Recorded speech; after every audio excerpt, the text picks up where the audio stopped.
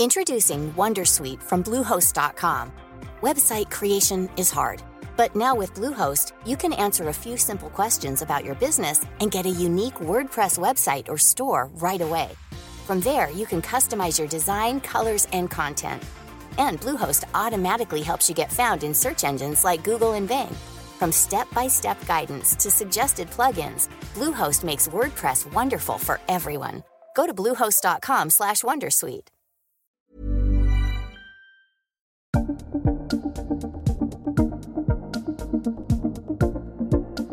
Hey there, everyone. Welcome to this week's Caucus, which is RNZ's politics podcast. I'm Tim Watkin. I'm Guy Espiner. I've made it to Caucus 3. No one's kicked me out yet. Not yet. And I'm Lisa Owen.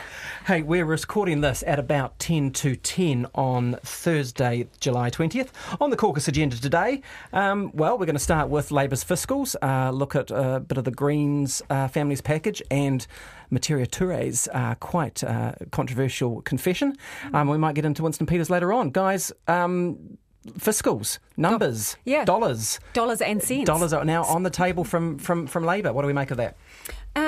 Interesting, actually, because when you look at it and dig down, there isn't that much difference. They like to state that they're at different ends of the spectrum. But if you look at some of the main measures, like how much debt we're going to be carrying, how much government spending there is going to be, they're not that far apart. They're aiming for around the same markers. So core Crown spending, Labour's going to keep that just below 30%. I think National is probably 1 or 2% less than that over the same period of time. Yep. And the other thing is debt, bringing our debt down. And Labour is aiming for 20% of GDP by 2022, I think it is. And National 18%. So that's your difference. Less. Well, because 18 by 20% by then, but continuing. But at budget down. time, Guy, and you probably remember that Stephen Joyce, looking at these projections for our debt going so well, he then whipped out a new target and said, actually, we're aiming for 10 to 15% of GDP in debt by 2025. So that's the main difference, I think, there. Yeah, but similar of those markers. There was a bit of chest beating at that time from Stephen Joyce. My debt is going to be smaller than your debt. Rainy day debt. But roughly, as Lisa says, my view would be similar. These are pretty sound costings from an international perspective, as those parameters outlined by Lisa show. I think the key thing here, isn't it, is you are getting a stark choice between the tax cuts on offer from National and the increased social spending from Labour. And look, that's not too foreign a concept to us, is it, that you'll have that sort of breakdown. No. So I think it's quite good from a public policy view. We are presented with two quite stark and different choices there. It was interesting that I don't think Stephen Joyce really quite knew where to attack Labour's plan. He couldn't quite work out whether to say they were spending too much or too little. Right with that, because the sort of bat that's been used to bludgeon them and the Greens in the past is that they're fiscally irresponsible. But they've both signed up, both those parties have signed up, obviously, to this fiscal responsibility where they've set out the parameters and they're not dissimilar to National's parameters. So if he was going to pick up that bat, he was doing himself an injury as well, because he would be criticising the similar targets that they have. So it does come down to those philosophical questions or ideology. So 2 points on that. One is, Guy, and you mentioned the international things, but they're arguing with the Crown debt. They're talking about 20% versus 18% or 15%. You look at a Canada or a Britain or a US, they're up 80, 100%. So the difference of a couple of points between National and Labour is very different from the countries we often compare with, which are carrying significantly bigger debt than us. So it's not radical stuff from Labour in that sense. But what Joyce says is rainy day politics, right? He's saying, this is going to mean $7.2 billion for, of extra borrowing. That is more interest we have to spend. That is more, that's right. Risk management. It's a risk appetite, isn't it? What is my risk appetite? What am I comfortable with carrying in terms of debt, and how prepared do I think I need to be for those kinds of rainy days? And that'll be the argument that National is making. And Joyce will feed it that way, I suppose. He's saying it's tax and spend. Now, if you actually look at it down into the detail, it's a difficult argument to sustain, but I suspect it could be a powerful argument for him on the campaign trail. He is able to factually say Labour will borrow more and spend more, and they are vulnerable on that to a degree because the common narrative has been in that direction, and Labour MPs and former MPs will tell you exactly that they have been vulnerable in the past and they've had to work so hard, which is why you see, and credit to them, an 18-page document. It's all laid out there. They've put it all out there, and they feel that they need to do that because they have been vulnerable to that in the past. And I was talking to some bankers just yesterday who were saying they were really impressed with how slick Labour's presentation was. The numbers did seem to add up, and they hadn't actually stuffed anything up this time, which is pretty unusual for Labour in recent years. So. Yeah, but there's a couple of things that are still missing from this that we don't know. So there's $10 billion of unaccounted for spending. That's the Winston Fund, is it? Yeah, well yes and no. It's part of it. Yeah, we'll agree. Yeah. Part of it is for that. Part of it is just for extra bits that budgets usually carry that they might have to put up. Or a pre-election announcement that they don't want on the books yet. That's true. That's room for that. And there's also $100 million in extra revenue coming through, which everyone is assuming is going to be a tourist tax. Levy of it's some going to be sort. announced soon. But so there's a bit there. Yeah, when you look at the numbers though, so what Labour is basically saying is that it will spend $17 billion more, and it's going to go on health, education, over 4 years, family package and the super fund. So they're going to start paying into the super fund immediately, and in essence borrowing to do that, because this is like just leveraging against your revolving credit account or your overdraft, so it's still money that you have to pay back, and you are paying enormous amounts of interest on as a country. So they're going to borrow to feed into the super fund, and those are the main choices, I suppose, you're making as a voter. National's going to give you money in your back pocket. You can decide what you want to spend it on, or Labour is going to aim for the greater good, it says, in spending in these areas. That's where the division is. And it's interesting because if they play this correctly, it just occurs to me they could have some pretty interesting dynamics in the campaign. Okay, if you're saying I'm going to spend, $8 billion over 4 years more on health, right? That's it. Now, so that sounds all very well to me. But if I can go into a campaign and in sequence tell you what you might get for that, whether it's an extra 5 doctors for these towns or something more specific that the voter can get their heads around. And I imagine if they've done that work and if they choose to present it in that way, that could be pretty powerful. Because if I just say I'm going to flick $8 billion at the health system, it kind of goes over my head. And is $8 billion a big number? Well, yeah, it is to me. But numbers and there was are no difficult detail to grasp. at this wasn't point. Now, no. But I imagine that they will be sitting there saying this allows us to do X and Y and get right into people's homes, because that's where the political, emotional traction will be gained, in my view. And what they did mention, they referenced mental health, they said more operations, and they talked about Pharmac. So those things are on the table. I think this is more good luck than good planning to announcing it in this week, when there is a string of stories circulating in the media about the pressure, the winter pressure on the health services, that there are people waiting outside hospitals and ambulances and people down south who can't get the cataract operation and all the rest of it. Voters relate to that. Someone's got a relative that's in a queue somewhere. The other thing here is the super spending and what they're going to have to do to keep their friends on side, being the Greens and New Zealand First, because they're going to have to start considering what are the policies they might have to accommodate in their expenditure, and they haven't done that yet, and they've said this is their fiscal plan. It doesn't involve the others at the moment. But Winston, the list is getting longer and longer and longer. It's like a renovation that's blowing out.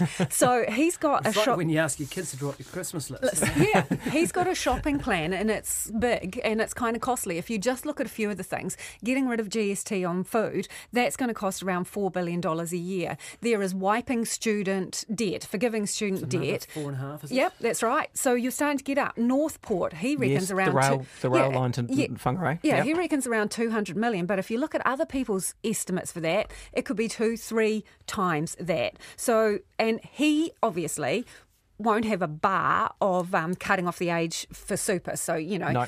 the policy about paying into the super fund's probably going to light up his dial, but there are other things that he's going to want that are costly. And there's an interesting way that we relate to Winston with that, because Winston, we've been talking a lot in recent weeks, could he be Prime Minister and what's his power in coalition? And he, laughs it off and has his great one-liners. But we often get into a situation about this time in a campaign when Winston starts to make all kinds of promises and they never get fiscaled, really. We never actually drill into the money with him. And I think that's a bit of a risk for us. We get it. We have a lot of, in the media, we have a lot of good time talking about Winston stuff. But if he genuinely is going to be in one government or the other in a few months' time, then I hope that this time we actually start to really demand some numbers from him. It is difficult. It's difficult for the public, and I think it's difficult for the media, and there's an intersection there too, because there is less expectation that a smaller party will be able to deliver on those promises. But I think Tim makes a very good point. As your polling increases and as the expectations increase, then presumably so do your obligations increase to make sure that that's real. And I don't want to shift subjects too quickly here, but we saw that a little bit, didn't we, with Winston Peters on the referendum over the week. I mean, promising a referendum on the Māori seats and then having to say, well, maybe only Māori would get a say. Should we have a listen to Winston Peters and what he actually said on Morning Report with Kim Hill? Specifically, how's Māori progress being roadblocked by the Māori seats? They've failed to focus on the things that Māori really need, and they've been obsessed with issues that have not advantaged the mass majority of Māori. For example, here comes a tragic figure. Māori home ownership has declined in the last 20 years by 38%. Now, that is mind-boggling, bad, it's awful.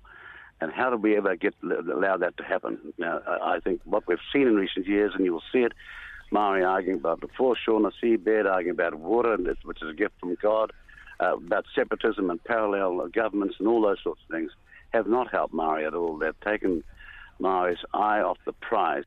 That's Winston Peters talking with Kim Hill. And Lisa, then he got himself into a bit of trouble.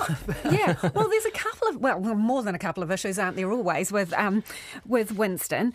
Shane Jones has obviously recently come on board. He's on the Māori roll, and I spoke to him on The Nation and asked him about Māori seats, and he said, no, Māori people should decide whether they're still required. They should be there as long as Māori wants them there. And then obviously another long-time New Zealand First, Peter Paraone, has basically said exactly the same thing. So who is Winston asking about whether we should keep the Māori seats or not? Is he asking everybody who's enrolled or not everybody? And I need a flow chart because I can't follow where we're at. He was offering a cartoon, wasn't he? Yes, he was offering a cartoon. He said there'll be a speech with cartoons for people who can't follow along. I'm looking forward to the cartoons. For about 24 hours there, Winston Peters had lost control of a one-man party. Yeah. he was out of sync. He'd overreached himself, and then he had to bring out a clarifying statement, hadn't he? And look, he'll be bristling at this as he listens, as I know you do, Winston. Yeah. Wait till we get to his stretching of the truth on his figures. But he did sow the seeds of doubt by telling the Herald that there'd be a speech coming to clarify his position, the one with cartoons that we were promised. Yeah. And then he came out with the clarifying statement. But he is going to push back. I don't think we should underestimate the number of Māori voters who vote for Winston Peters, the esteem with which he's held in the north. Anyone who's ever been to Waitangi Day and up there will see the reverence with which he is treated by elements of the Māori community. And he is going to be going around places where there's going to be serious pushback. Yeah, the Pākehā in his meetings are going to love it. A lot of them in his meetings. Yeah, some won't. Some won't. Yeah. But he's going to face real pushback. And the same with Shane Jones, who, as you say, supports the Māori seats. Same with Peter Paraone. And a number of other prominent Māori who have backed New Zealand First will be upset about this. So I just wonder, you got to think, why did he do that? He obviously was facing some pushback or some doubt, wasn't he? I don't know. Does Peters ever doubt himself? I don't know, and it's been part of their agenda for a very long time. But he's clearly played that card. But he is. But if he gets pushback from prominent Māori, doesn't that actually suit him? Well, good question. That he's quite happy with that. If he just says, yep, that's the Maori brown table coming out and coming at me, and I care about the Maori at the bottom of the heap, not those the Waitangi business. Yeah, it feeds into your argument, that. though, when you're creeping up towards 14%, which he has in some polls, people take it a bit more seriously. I think you're right that he has had this policy in the past, despite having all the Māori seats in 96. Yes, not forget absolutely. that. We're in the business of making sure people don't forget. He had all the Māori seats in 96. Now doesn't want any. So when it suited him, he was happy but to when take the benefits But when he's at of 4, it. 5, 6% in polls, or when he's just a minor player, people Let's ask don't another take it so question seriously. then. Let's ask another question. Who's got the Māori seats now, and who's it going to advantage to get rid of them? None of them, I would argue. I mean, Incumbents, though. Yeah, but if National's dealing with the Māori Party, they don't want to get rid of them, and Labour can't. I mean, Māori have been hugely supportive of Labour. They can't really get rid of them either. No, Is exactly. Going to take him... No, that's what I mean. Well, it's interesting because that National actually hasn't come out and said one way or the other yet whether they're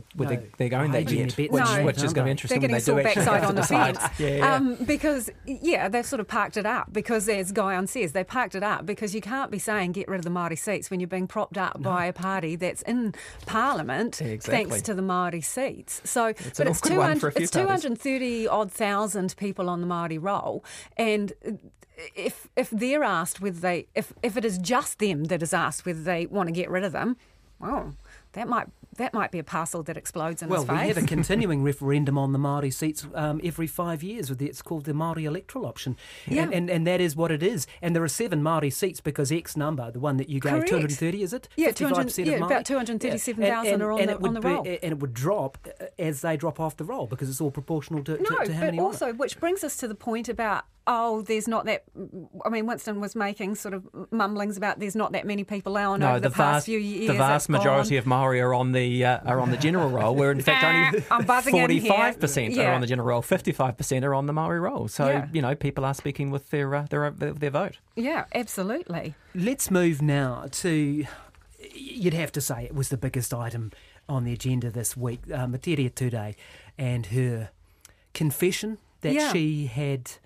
misled Wins, I think. Well, lied to Wins, really. Let's be frank. Her words were, I did not tell the truth. Can we hear her we can. At her own word? I could not afford to live and study and keep my baby well on the benefit.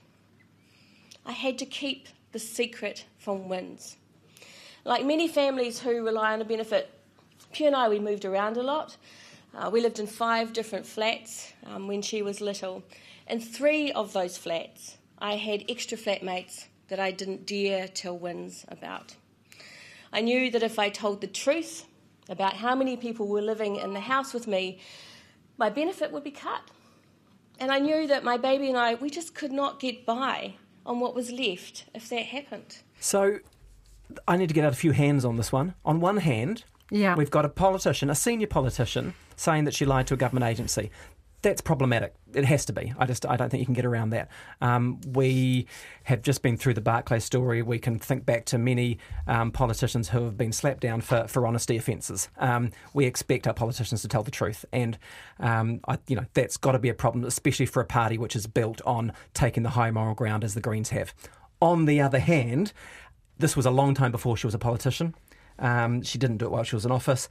There is the argument that, who of us should cast the first stone, because who hasn't, maybe in their own time on the benefit, not quite told everything, who hasn't done a cashie at some point, maybe paid someone under the table, which is, technically defrauding IRD. There are a lot of, and there is the child, and there is the suggestion that, you look after your kids and you do what you got to do when you're looking after kids. But on the other hand, it's not like the child was starving in the street. There are other things she could have done. So, there are a lot of balances It's not in a vacuum. We've got to look at this in the context of the politics around it, because she's not simply telling her story. She is the co-leader of a party who is putting it all out there to get into government this time round. I think this is a case of, to use a sports analogy, leaving nothing on the field. She is going full ball. If it backfires, so be it, because they have been out in the cold for so long. This is do or die kind of stuff. So she is telling the story in that context.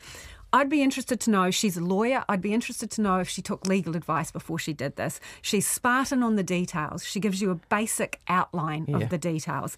How long, but not how the much? minutiae, not Yeah. how much. And you're right, it's 20 years ago and, glass houses and stone throwing and all the rest of it. But I do wonder, should you not have paid it back?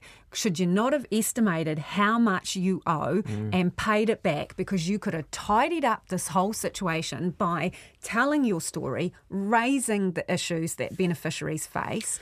I don't think anyone thinks it's a fun time living on a benefit. Well, very few people do.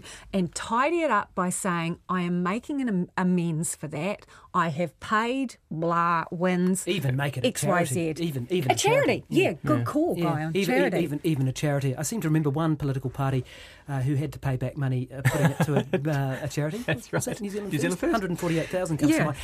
The strategic stuff interests me here. The Greens have spent months, if not years, trying to show that they are not scary. You've got James Shaw going around the business audiences. You've got moves towards the centre, which had even worried people a little bit. You had them talking about that immigration had gone too far. They had been moving into a place where they wanted to be seen as a credible partner for Labour in a centre-leftish government.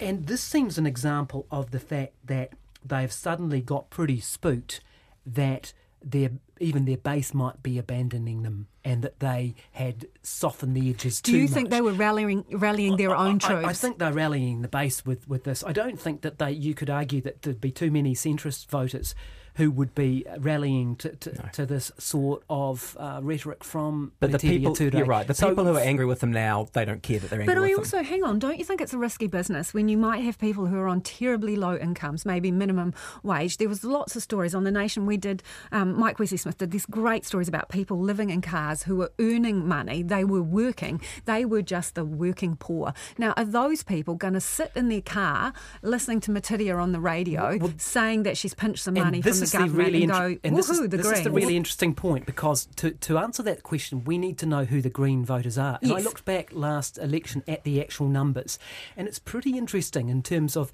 the idea that it's the poor voters who vote for the Greens, because it is not. No. If you look at Epsom, right? Yep. Probably the richest electorate in the country, there were Top five, I think, yeah. 4,700 party votes for the Greens. That is more than the total combined of Māngere, Manukau East and Manurewa. Wow. So in Māngere, the Greens get 1,000 votes. In Manukau East, 971. In Manurewa, just over 1,000 votes. So 3,000 in those big, poor South Auckland seats, party votes for Greens. In Epsom alone, 4,700 Green votes. Take another very rich in terms of income electorates, Wellington Central, 11,500 party votes for the Greens, 2,000 more than the Labour Party. I think that's really interesting. It is interesting, and it shows actually it's the middle to upper income earners who are voting Green. Now, I know that might sound strange for people, and I'm happy if someone wants to crack back and say that my analysis is flawed. But if you look at rich seats, they're voting for the Greens. Yep.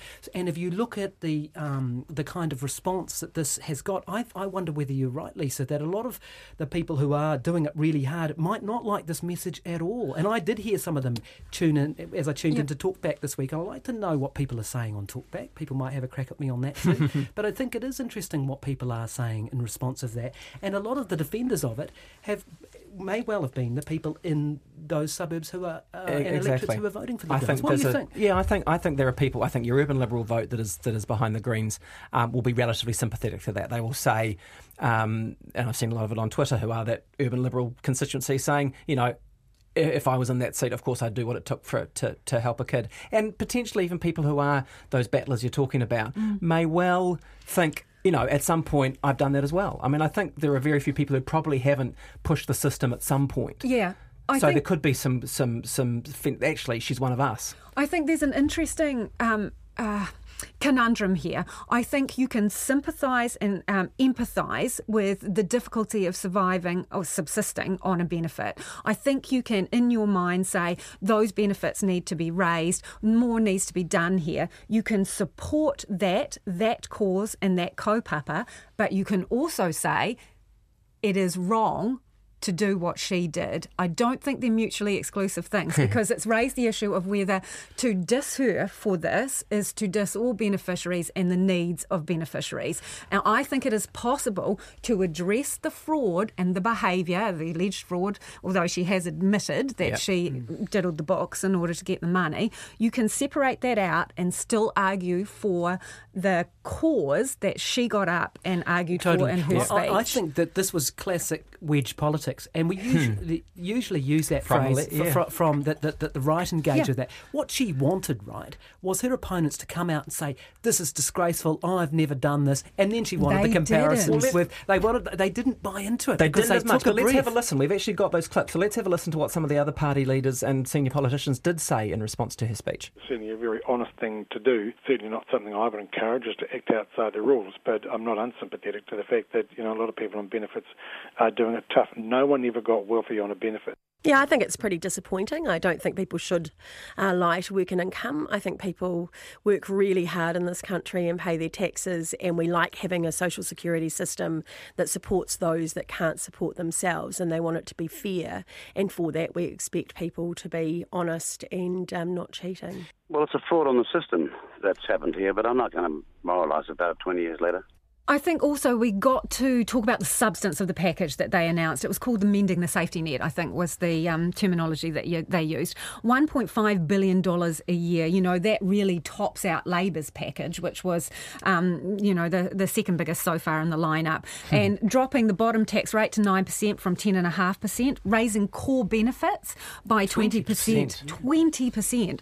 And ditching all those sanctions. Now, the thing I want to say about this, and I've talked to the Children's Commissioner a few times, this basically actually mirrors the Office of the Children's Commissioner and some of the things that they talk about, which is they were saying indexing benefits to wages like super, because it's the most successful universal benefit, and also dropping sanctions, like one sanction alone, which is the one where you don't name the other parent. There are 13,000 families who are having their benefits docked because only one parent is named, and that affects 17,000 children. And the Children's Commissioner says that is it's not targeting the problem. It's Isn't it interesting though? I mean, and you've got a good grasp of those numbers, and it's good to investigate that. But isn't it interesting that she intentionally derailed that own debate? Because I've had some pushback at the media. Did she derail the debate? Or would we be gassing about it to the extent using up as much oxygen as we are if she hadn't done that? Well, that's fair. It's a fair call. Derail is probably the wrong word. She purposefully chose to make a personal emotional connection with and I think did it successfully. We're still talking about it, so that's great. But she did that, and there's been pushback at the media, why aren't you doing what you've just done and look at the substance of the policy? Well, she invited us. She did. To look away at the numbers and look at the personal connection, and that was interesting. And this is the new Green. This is the Greens taking a very different tack in this election from the last few. Probably any election. They have spent a lot of time in the past working out really elegant policy and putting out very, what they would see as very deep and caring policy statements, and getting very little pickup. They have clearly strategically decided that they're going to, and look at the last few weeks. We have this is our third episode of Caucus. We have talked about them each week. And, the people I'm hearing from around them, they will have something every week from now until the election. They are talking, and that is politics alongside policy. Yep. They're not just a policy party anymore. Yeah. They're politics as well as policy. Winston will be very proud of me that I know what a trifecta is, but I do think that this is a... That's rephrasing. I do think that this is a trifecta. I looked back at the speech that she gave the week before, because it was 2 weekends in a row. She talked a lot about truth, speaking truth to power. People will need to be able to rely on their politicians to tell the truth. The Greens will speak the truth, even if it's harmful. Then what happens the next week? She speaks her own truth. Well, look, guys, I think that's just about all we've got time for. We're going to get booted out of the studio anyway. Yeah, we are. Hey, look, thanks for your time. And everybody, thanks so much for listening. Thanks to Angie Narangi today, who's been playing the clips. Thanks to Copra Audio, who made our theme music. If you're listening on iTunes, Spotify, Stitcher, or wherever you get your podcast, please do take a few seconds and rate and review us. We'd owe you one for that. If you enjoyed this, you could also listen to Slice of Heaven, an RNZ podcast that looks at immigration coming into the election. It's hosted by Noel McCarthy, and she's been been all around the country talking to the politicians, but also the real people, and it's a great series. But thanks for listening. We'll have you back again for Caucus next week.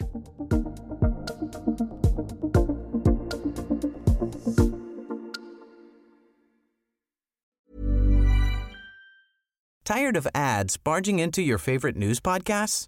Good news. Ad-free listening is available on Amazon Music for all the music plus top podcasts included with your Prime membership. Stay up to date on everything newsworthy by downloading the Amazon Music app for free or go to amazon.com/news ad free. That's amazon.com/news ad free to catch up on the latest episodes without the ads.